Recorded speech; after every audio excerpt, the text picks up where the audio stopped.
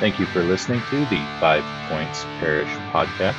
This is recorded at St. Paul's United Methodist Church in Tiffin, Ohio. Please visit our YouTube channel and our website for more information.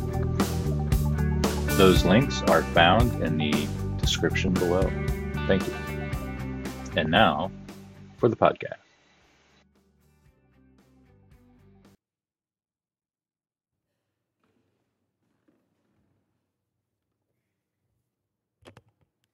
Good morning. Good morning. Will you join me in the prayer for illumination as it's printed in your bulletin or on the wall? Loving God, we pray for those who need rest from the insecurities of the world. Help us as we worship and find spaces for guidance, renewal, and hope. Speak to us through your holy word. We pray all of this in your awesome name. Amen. Scripture reading this morning is from the book of Mark, chapter 2, verses 23 through 28. One Sabbath, he was going through the cornfields, and as they made their way, his disciples began to pluck heads of grain.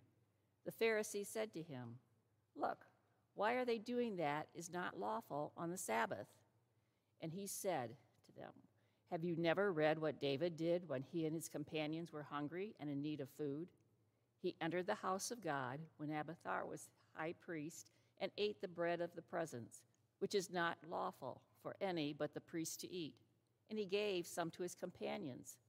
Then he said to them, 'The Sabbath was made for humankind, and not humankind for the Sabbath. So the Son of Man, so the Son of Man is Lord even of the Sabbath.'" This is the word of God for us, the people of God. Thanks be to God. Thank you, Diane. We thought about time last week in our time together. We spent our time talking about how we prioritize the time that we have been given. We talked a little bit about Mary and Martha and how they prioritized their time on a day that Jesus was visiting them in their home. We also heard about a new ministry that we are preparing to launch across our parish, the 3Cs ministry. 3Cs is an abbreviated name for Caring Christian Community. It's being launched by Tom Schweitzer. We've already had a few people sign up for that training, so if you're interested in that, please let me know so I can include your name on that list. We're talking about time once again today, and how we sanctify time and space, and how God sanctifies time and space. And I'm sure most folks my age have parents that talk about how time used to be defined in our culture. We hear about the days when shops were closed on Sunday, and the priority on Sunday was spending time with family and friends and in church. We hear about Sunday dinners and family gatherings. My mom talks about going to church and then window shopping downtown. It's one of her fondest childhood memories. Sunday was a day set apart. It was set apart for gathering with your faith community. It was set apart for rest and relaxation. It was set apart for gathering and connecting with family and with friends.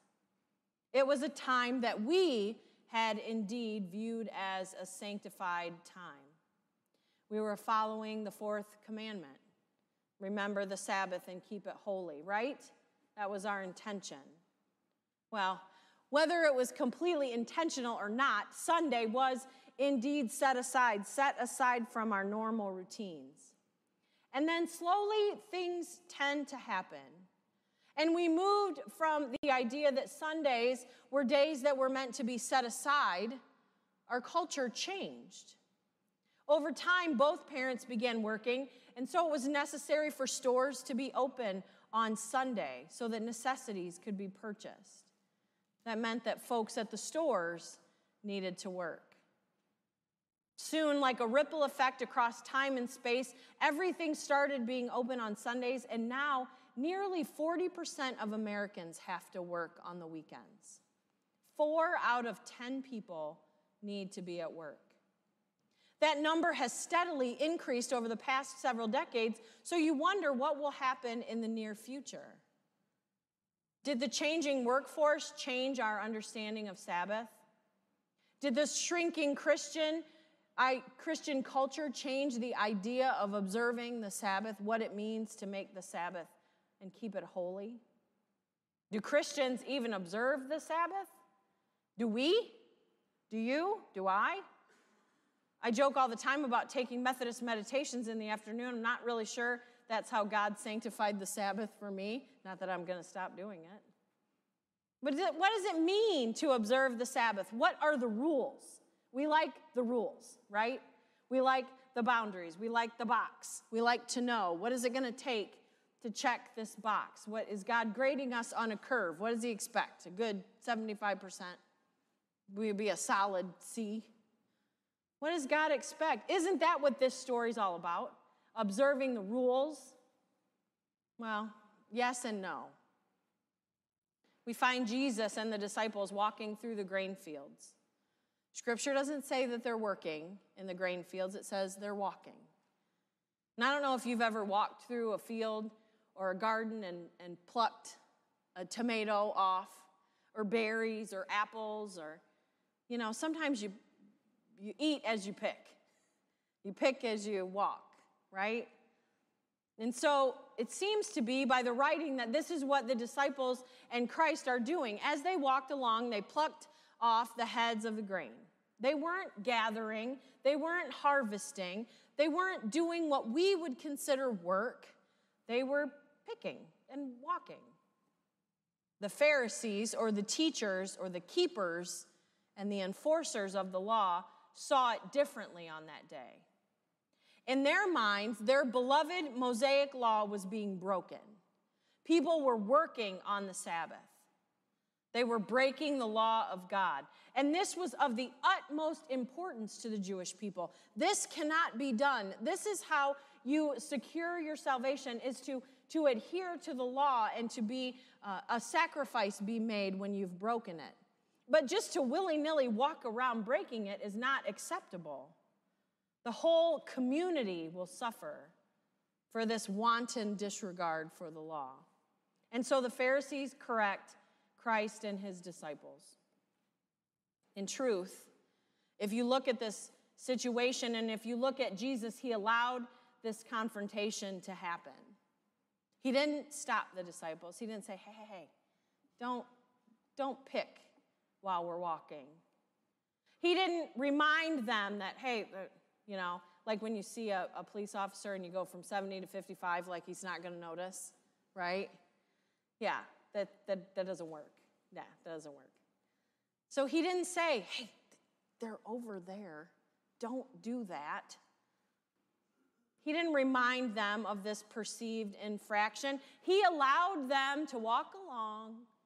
He walked with them, knowing it would be noticed and that it would cause a fuss. And this is not unusual for Jesus. God challenges our thinking and our understandings all the time. That's one of the primary reasons for Jesus' public ministries and one of the primary reasons that they were upset with him. God was challenging the idea of how we interpret God's word and God's law. Jesus preaching to the people of Israel was disruptive. He was taking ideas that had long been understood and followed and enforced when necessary, and he was changing them. He was saying that the kingdom of God had come. The kingdom was here. The kingdom stands in front of you, and I'm asking you to receive it and acknowledge it and then do something with it. No longer was it about simple adherence to the law.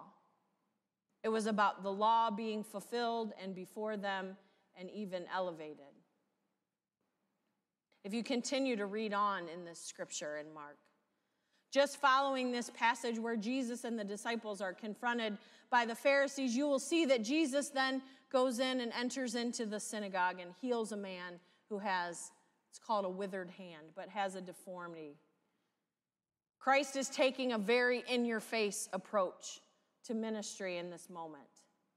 He is being seemingly defiant in the face of those who disagree with them. He's coming in hot.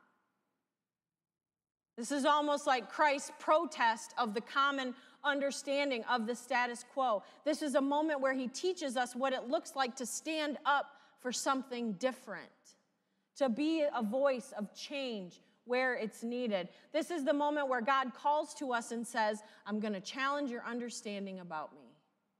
I'm going to challenge your understanding about my call on you and how you live your life in me. And then God waits to see the response. In this instance, Christ is called out for not adhering to the law of God. Jesus points out, I am God. So it's my law to break. It's my law to uphold. And then he intentionally invokes a reaction by healing on the Sabbath. God is saying, in the big picture, I'm God. This is my law. I am the hand that wrote the law. I am the hand that handed it off to Moses. This is my creation. I am Lord of it all. And if I see fit to call for a change, this is my prerogative. You are called to be my people. They weren't there yet. And if I see one of my children hurting as the man in the synagogue was hurting, then I'm going to move. And the law that I created will bend to mercy. This argument, this conflict with the Pharisees isn't really all about working on the Sabbath. It's really not all about the rules. If you study into the word, it's about the state of the heart of humanity. What will we fight to defend? What will we fight to uphold? And will we bend to God's call and God's intention for us? Will we fight for what God calls us to fight for, or will we fight to maintain what we know and what we're comfortable with and what we think checks the box? Will we fight for those who are hurting, for those who are in need, or will we say, gosh, I feel your need. Can you come back tomorrow when I can help you? I see your need, but it doesn't quite fit our program, so maybe go down there. The life of Christ was ever evolving. Jesus had no home. He had no place. He had no office that he could hang a sign out in front of. Healing, open 9 to 5. Come on in. Jesus moved from place to place, from need to need, from person to person, and he met the need that was before him, and he satisfied the need, whether it was physical, emotional, or spiritual. He changed every environment with his presence, simply being. He changed the environment with his mercy and his grace, and he challenges us to do the same. Who do you need to show mercy to? Who do you need to extend grace to? In this moment when Jesus challenges the Pharisees' understanding of God and God's kingdom and the Messiah, when he challenges their comfortable place, what is their response? Jesus is angry. See, they followed him. Isn't that what we're supposed to do?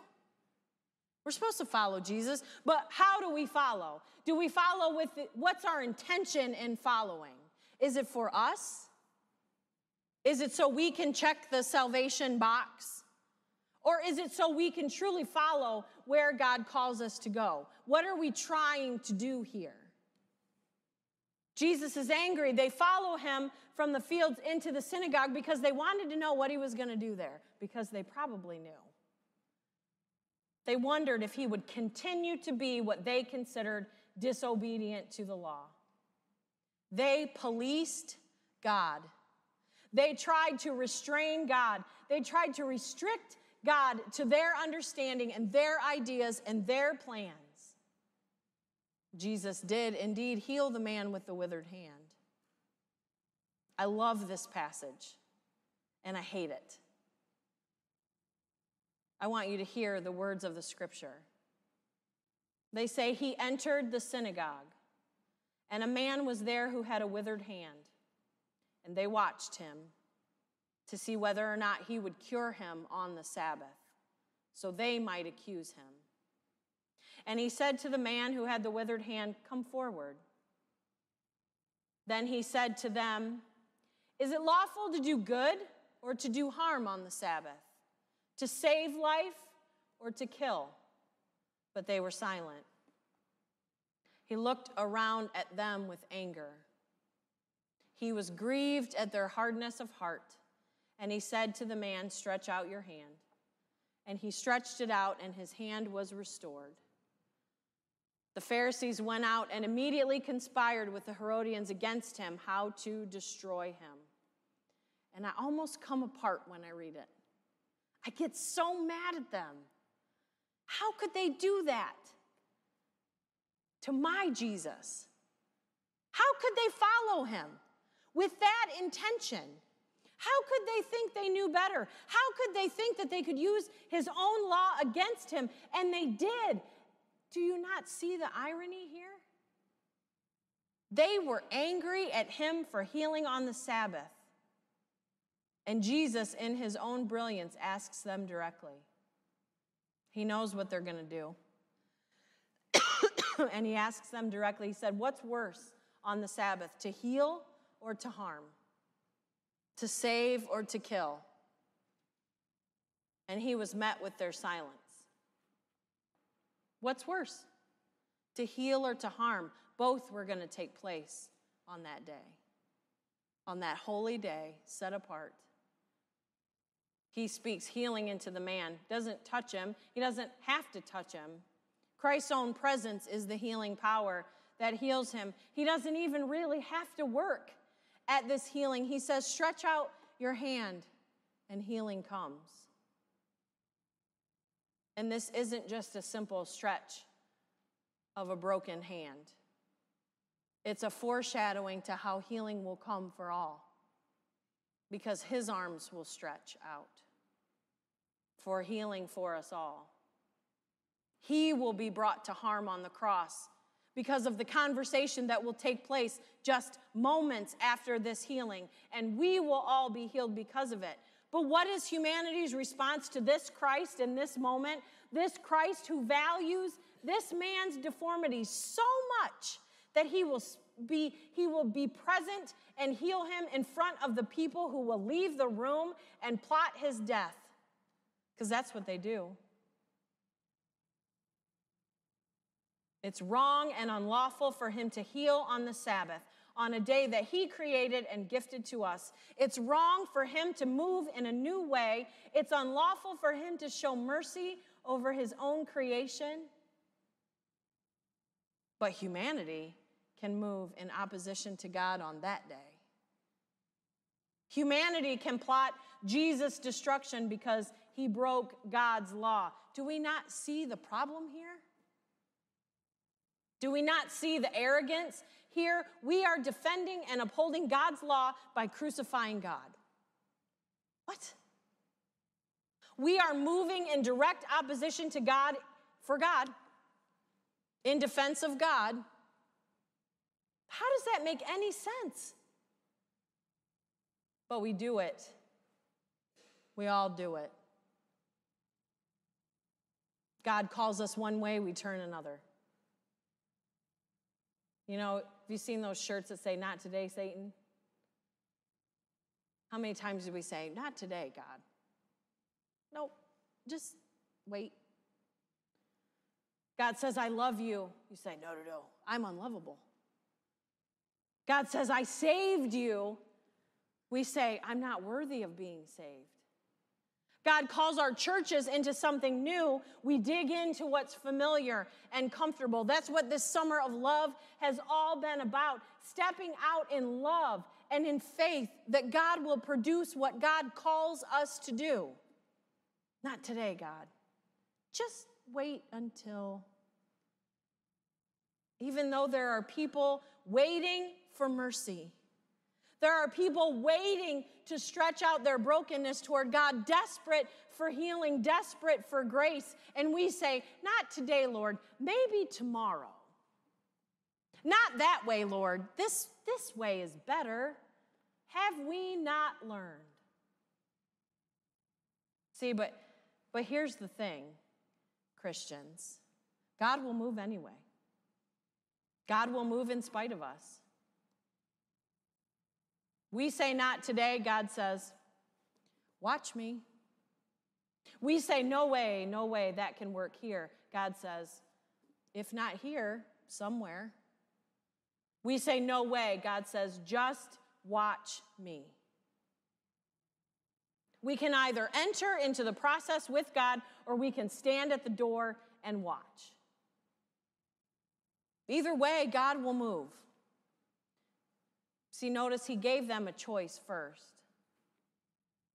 He said, what's worse, healing or harm? What's worse, life or death? He gave them the opportunity to see that God's way is always good. It's not always our way because it's God's way. It can't be our way all the time. What's worse? Whose team are you on? He gave them the opportunity to see that God's way is good. And God will make a way.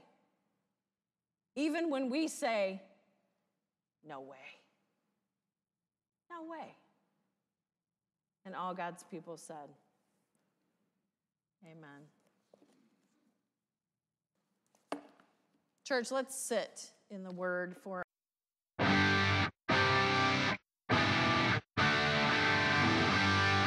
Thank you once again for listening to this podcast. If you would like further information about our church or our services, the links to our website and our YouTube channel are found in the description below.